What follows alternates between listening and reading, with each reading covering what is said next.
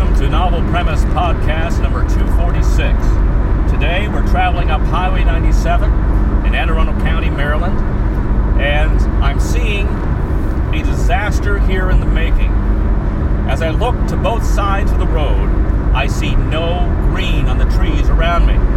Some of the trees are yellow, some of them are orange, and some of them have no leaves whatsoever. I don't know whether this is from toxins that we're spraying onto the trees for whatever purpose, or if this is due to climate change. It's uncertain to me what's going on, but you have to see this to believe it. These trees that are usually green, so bright green in different shades, are now brown. You hear me? Brown. I don't see a thing around here that's growing that is green. Not even the grass out here. There's some patches of green, but most of it is brown. The Natural Resources Department needs to get on this right away. If you have any connections there, please contact Novel Premise at 1-800-NOVEL-PREMISE and talk to Cyril Martinelli.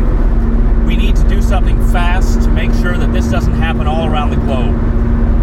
It's like the winter of our summer. It has to end. This is Novel Premise Podcast number 246. Thank you for listening, and good night.